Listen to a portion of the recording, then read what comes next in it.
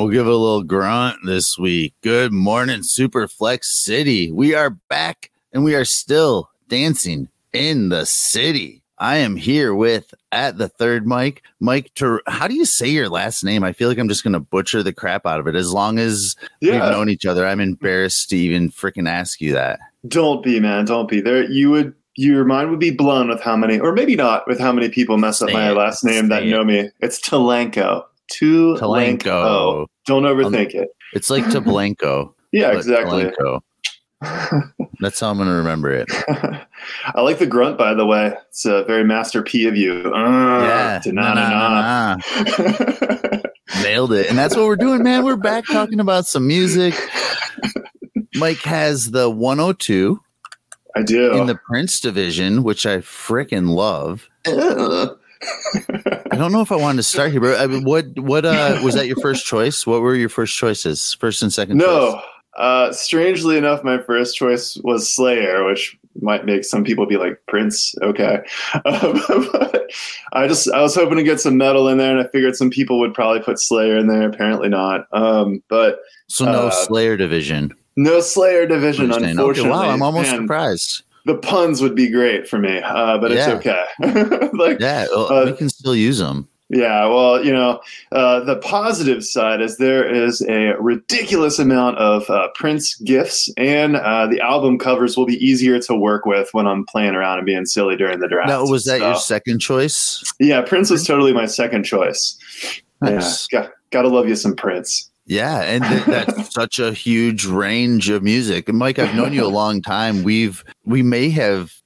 I know we've been in leagues together. We talked a lot on Fantasy Life app back in the day. I feel like part of our relationship began within a fantasy community, but talking about music, to be completely honest with you, or it maybe brought us closer quicker. And then it was not long after that you started messing around and doing things for Fantasy Football Breakdown, the Godfather of Board Bets. But I feel like when John and I decided to do this, you instantly came to mind. Like, there's no way I can't do this series and not get Mike on here, because for me, and I mentioned yesterday with John, I don't think there's too many other things that are such a personal part of my life as music, fantasy football, and fantasy, and it all falls into line. And I feel like you're sort of similar to that. Like, what has music meant to you kind of in your life and growing up? You know what I mean? Because I can tell how important it is to you. Yeah, you can probably hear my smile in my voice right now, but I'm smiling because I just thought to myself, man, if music was a drug, I'd have a serious problem. It's just meant so much to me. I told a story the other day to one of my coworkers that when everybody else was in camp, right? It's summertime right now. So you remember summer camp, right?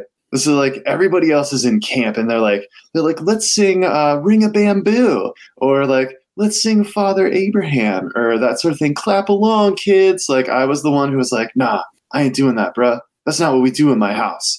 Cause I would go back home, right? And my parents are jamming everything from Queen to Patti LaBelle to they'd be playing just everything in between, some old school country, real old school country, not 90s stuff, but even beyond. Patsy Cline. My mom's a big Patsy Cline fan. She got me hooked on James Taylor, and they even to the point where my parents were both not really all about rap. So of course, because they hate it, I check that out too. So I had such a ridiculous mix of influences, and it all started with my parents. Just my dad would just put a Yes album on and crank that 5 CD changer volume all the way up. Here we go. And it would be Yes all day. But no, it was just crazy, man. And that's just kind of how I am too. Even with my kids, I'll just play all kinds of random stuff and let them enjoy it. Yeah. Yeah.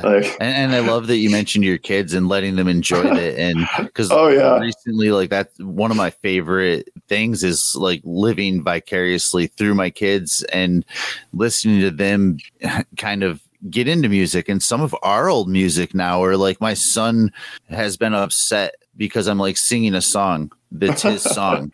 And I'm like, dude, I've been listening to that for 20 freaking years. Like, here's the CD that I bought like in high school. You know what I mean? Like so long ago. Like, that's not your song, my man. Like, but and so it's awesome to like see them pick up on some of that. And I know some of its influences from me, and always kind of like having a open, because I mean, man, you mentioned you listening to Queen. Like my kids have listened to Queen. My kids have listened to Stevie Wonder. They've listened to the Deftones. You know what I mean? They've listened to Nirvana. They've listened to all the 90s grunge that, as you know, is like a staple of my music life. And I remember the same thing like you. Like I remember listening to like same bands you mentioned, like even Eric Clapton, Creedence Clearwater, Crosby, Stills, Nash and Young, the Eagles. Like Desperado was a huge part of my childhood, like to the point where another strange and powerful thing about music is like I don't like the song Desperado anymore, because to me all it brings back are these weird like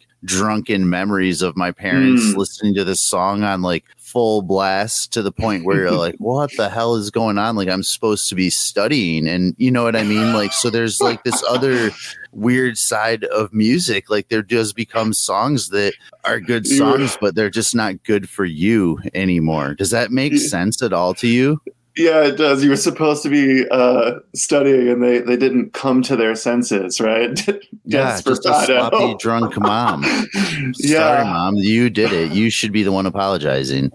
Yeah, that was the thing. Like, if you couldn't hear it all the way at the end of the street, like my dad wasn't playing it loud enough. It didn't matter. It didn't matter what it was. Big ass, like bulky speakers, and I had the added plus too of having a uncle that was younger and like who played in a band and who would be around all the time and who like really liked hanging out with the kids and like doing music with them too. Like myself and all my cousins, like we'd go to his house sometimes and just fool around and like have our own like private karaoke or like play around on instruments and whatnot. And like, oh man, I remember. So music is important for me too, right? So I remember one of the first times that I hung out with my wife, like after we were like officially dating. I was like, do you want to go watch my uncle play at this like, this just local place or whatever, and middle of nowhere, Ohio? And she's like, sure, yeah. And so I get there, right? And he knows that I've only been dating her for like maybe a month at this time. And we're there and we're hanging out and we're watching him play. And he goes, hey, Michael, have you been practicing? Come on up here. Come sing. And I'm like, oh my God, no. like, I think I sing okay. And apparently he does too. He wouldn't put me up there if he thought I was hot garbage. But he just started, he was like, you'll know what we're playing as soon as we go. And I hear like, Machine Head by Bush, right? And I'm like, all right, let's do this. And just I start hitting the breathe in, breathe outs and going through it. And I was like, he just made me look like a boss in front of this girl that I just started dating. Like, thank you. Thank you. And now you're married to her and showing your kids music. Now she's like, turn that shit down. Yeah, I'm gonna avoid the jokes. So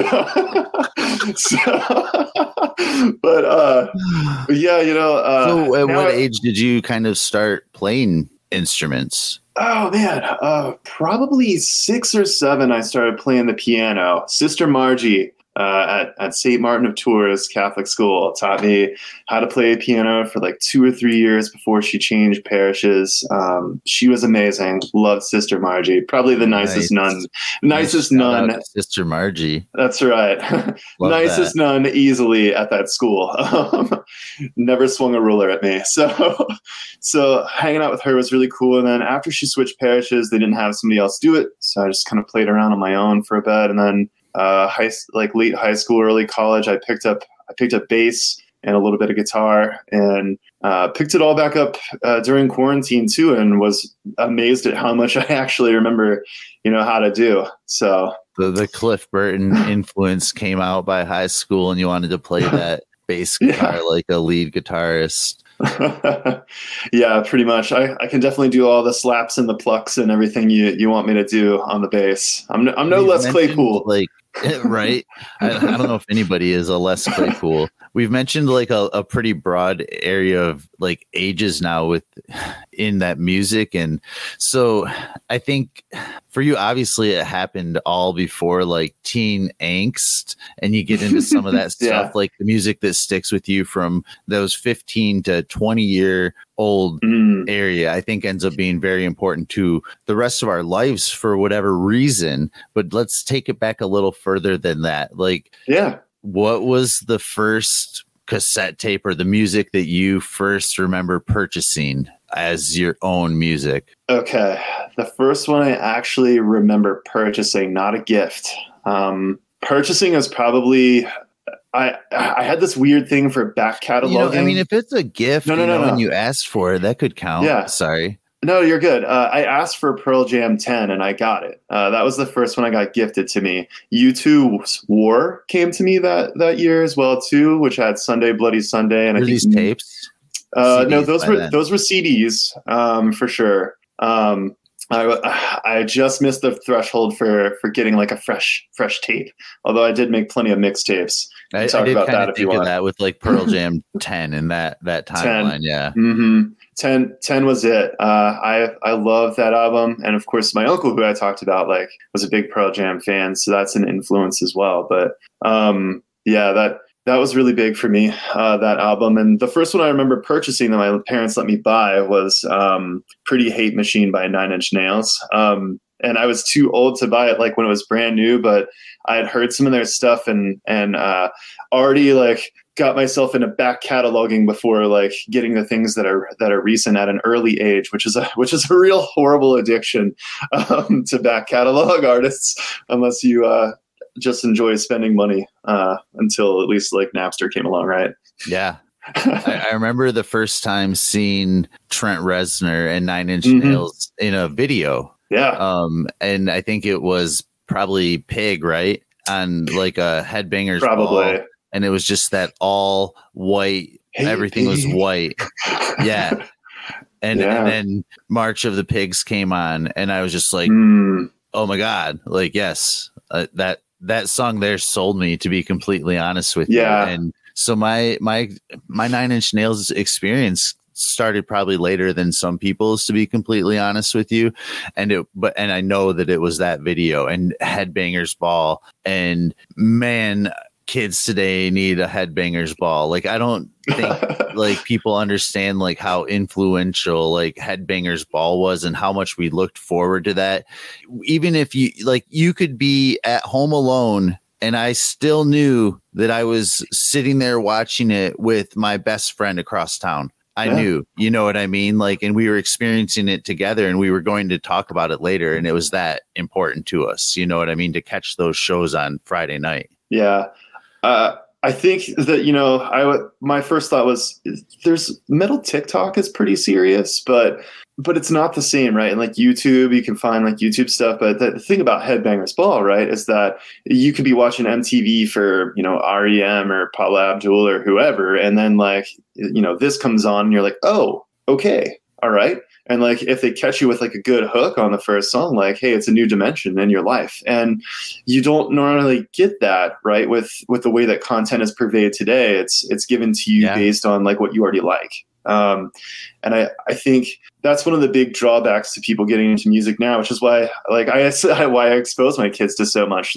My 3-year-old, or sorry, he's 4 now. My 4-year-old loves listening to either Del the Funky Homo Sapien sometimes on the way home from daycare, or sometimes we'll put on Green Jelly, their version of Three Little Pigs. Yeah, nice. Yeah, that's crazy.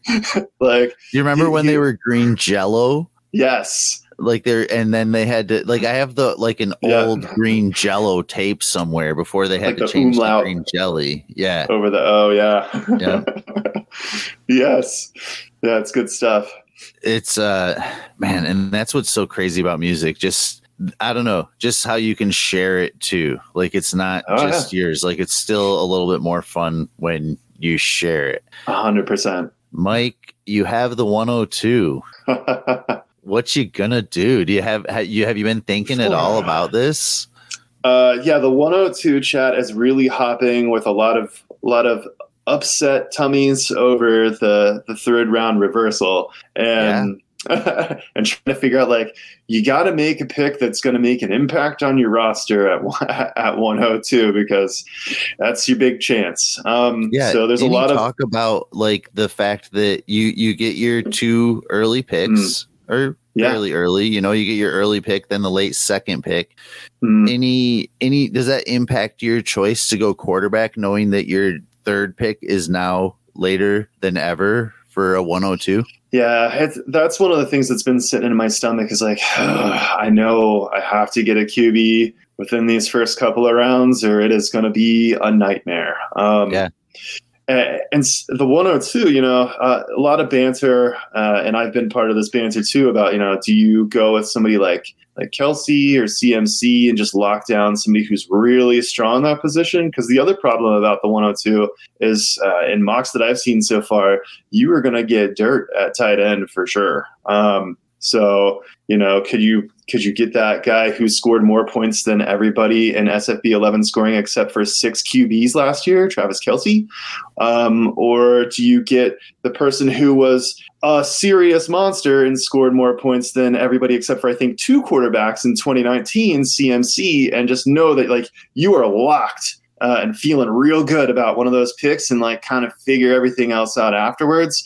Or do you get a QB? And the other thing we've been talking about a bunch is, what if somebody passes on Patrick Mahomes at 101? Do you take him? Well, yeah, you take him. You take him, right? Because you know that it's amazing. So 101s, you should like rewind your life by about like 5 minutes and not listen to the rest of this. Please pass on Patrick so my life is easy.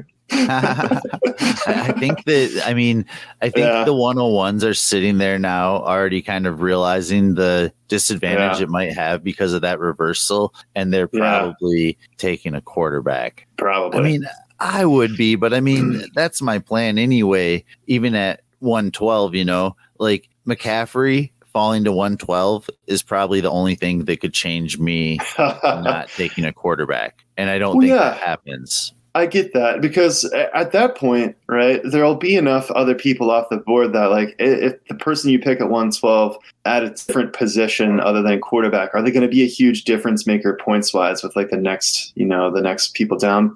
Probably not, compared to what's going to be left over.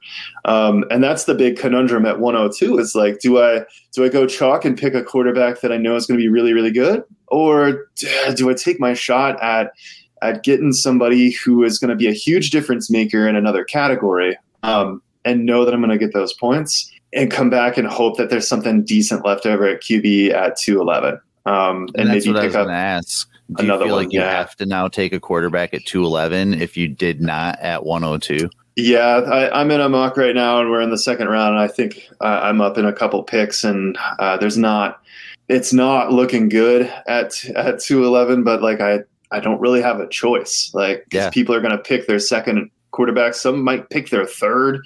And, like, then I'm left with people that I'm like, well, it was real fun, Scott Fishbowl 11. Kind of, yeah. I think the quarterbacks are important, especially with the negative points. You got to pick somebody. You got to pick somebody who you can count on.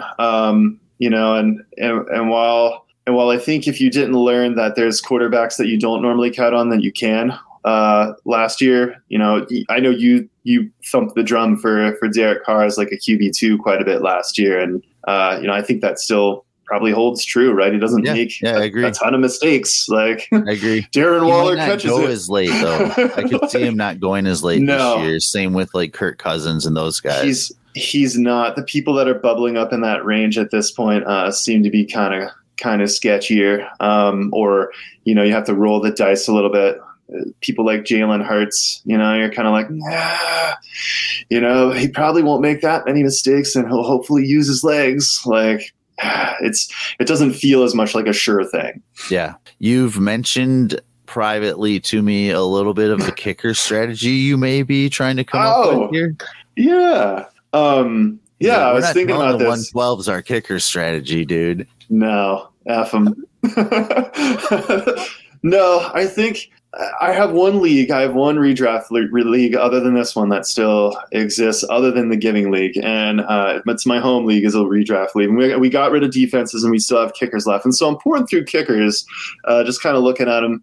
And I'm like, okay, so there's a lot of people in the same scoring bracket, but you have kickers that have a ton of field goals and like about an even amount of extra points, or you have some with a little less on the field goal range, like maybe 5-10 field goals less, but they have just a slew of touchdown extra points that they kicked.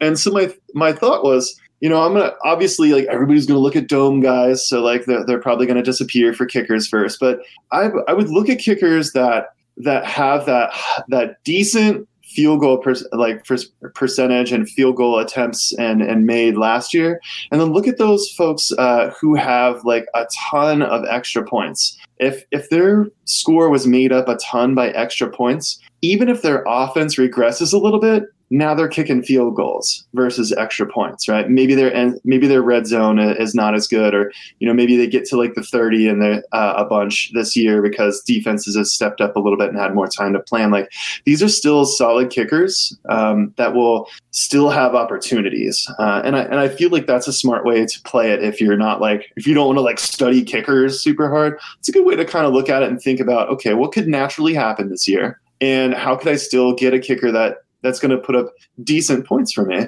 without overthinking it. Yeah, I don't hate it. I'm thinking every time somebody takes a kicker, it's like the angel that makes something cooler fall to me. Yeah. It's like that's the bell that goes off.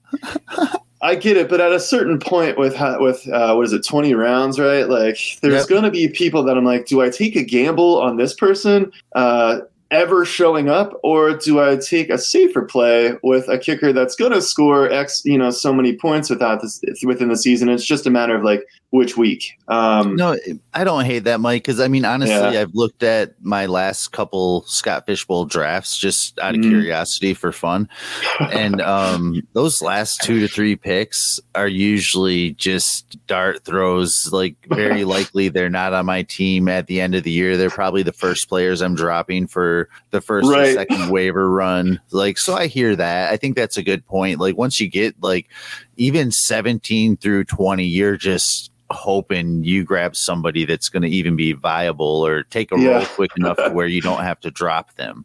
You're making me laugh because I'm thinking about my roster last year, and I'm like, okay, so if this was last year and I had kickers and I got to this point, like, okay, I have Zach Ertz, and we all know what happened, but it seemed like a good pick, right, at the time. Yeah. I'm like, I've got Zach Ertz. Like, do I really need Cameron Brate on my team, or can I maybe get a kicker who might actually do something this year? Yeah. And I think that's the point where it makes sense, right? To maybe take some stabs at kickers. Yeah. Where I was taking like Jarrett Stidham last year. Right. But I mean, that area, where you're just kind of like, maybe if Cam does, and we just never saw it. So, yeah. Nope. Mike, this has been a lot of fun as usual. Any final thoughts or anything you want to hit them with on the way out? Tell them where to find you, everything you're doing. And dude, I appreciate you. These have been a lot of fun for me so far. If I don't tell you that at the end of the show, it sucked. Well, good. I know it's good.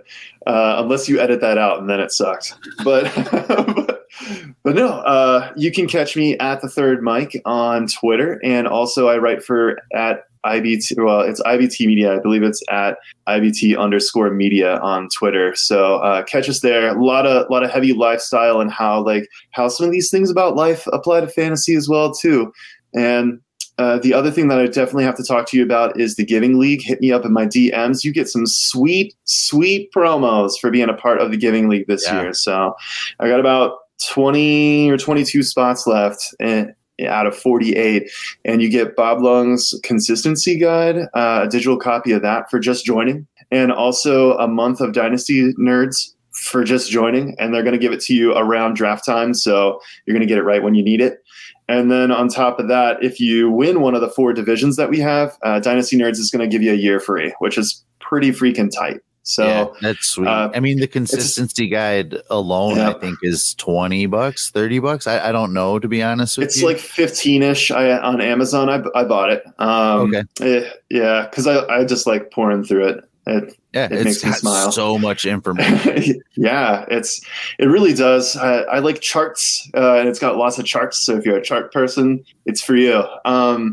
And yeah, it's the easiest. The Giving League is the easiest way to turn $25 to your favorite charity into about $1,200 for your favorite charity just by winning. That's all you got to do. You come into second place, you get to donate the same amount to a domestic violence shelter of your choice. So please join. It's a blast. I make it lots of fun. Do lots of videos with my kids and stuff. It's hilarious.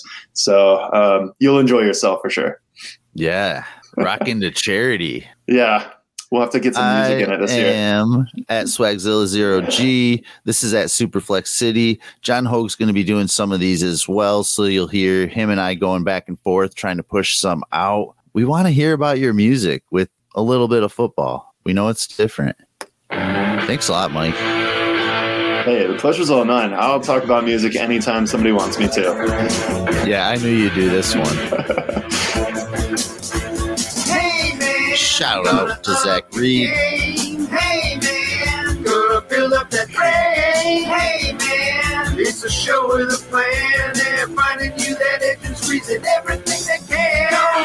A part of me is really sad that I didn't do David Bowie, but I thought it was too predictable. I wanted to do Prince. That would have been a good one too. That's how Nirvana was too predictable for me, but I was just like, well, I'm not gonna not. But dude, there's so many good ones too. When you look at the divisions and everything that everybody's doing, and you're like, man, that would have been fun. That would have been fun. Yeah. I don't know, dude. It's honestly inspired me to listen to more and more music. Like, for example, and we'll get out of here, but for example, like I ask you what division you're in, and you're like, I'm in Prince, and I'm like, well, shit, I want to listen to some freaking Prince. Yeah, yesterday I started playing back the albums for Prince for the first time in a long time, like first to like most current, and I was like, I forgot how dirty Prince is.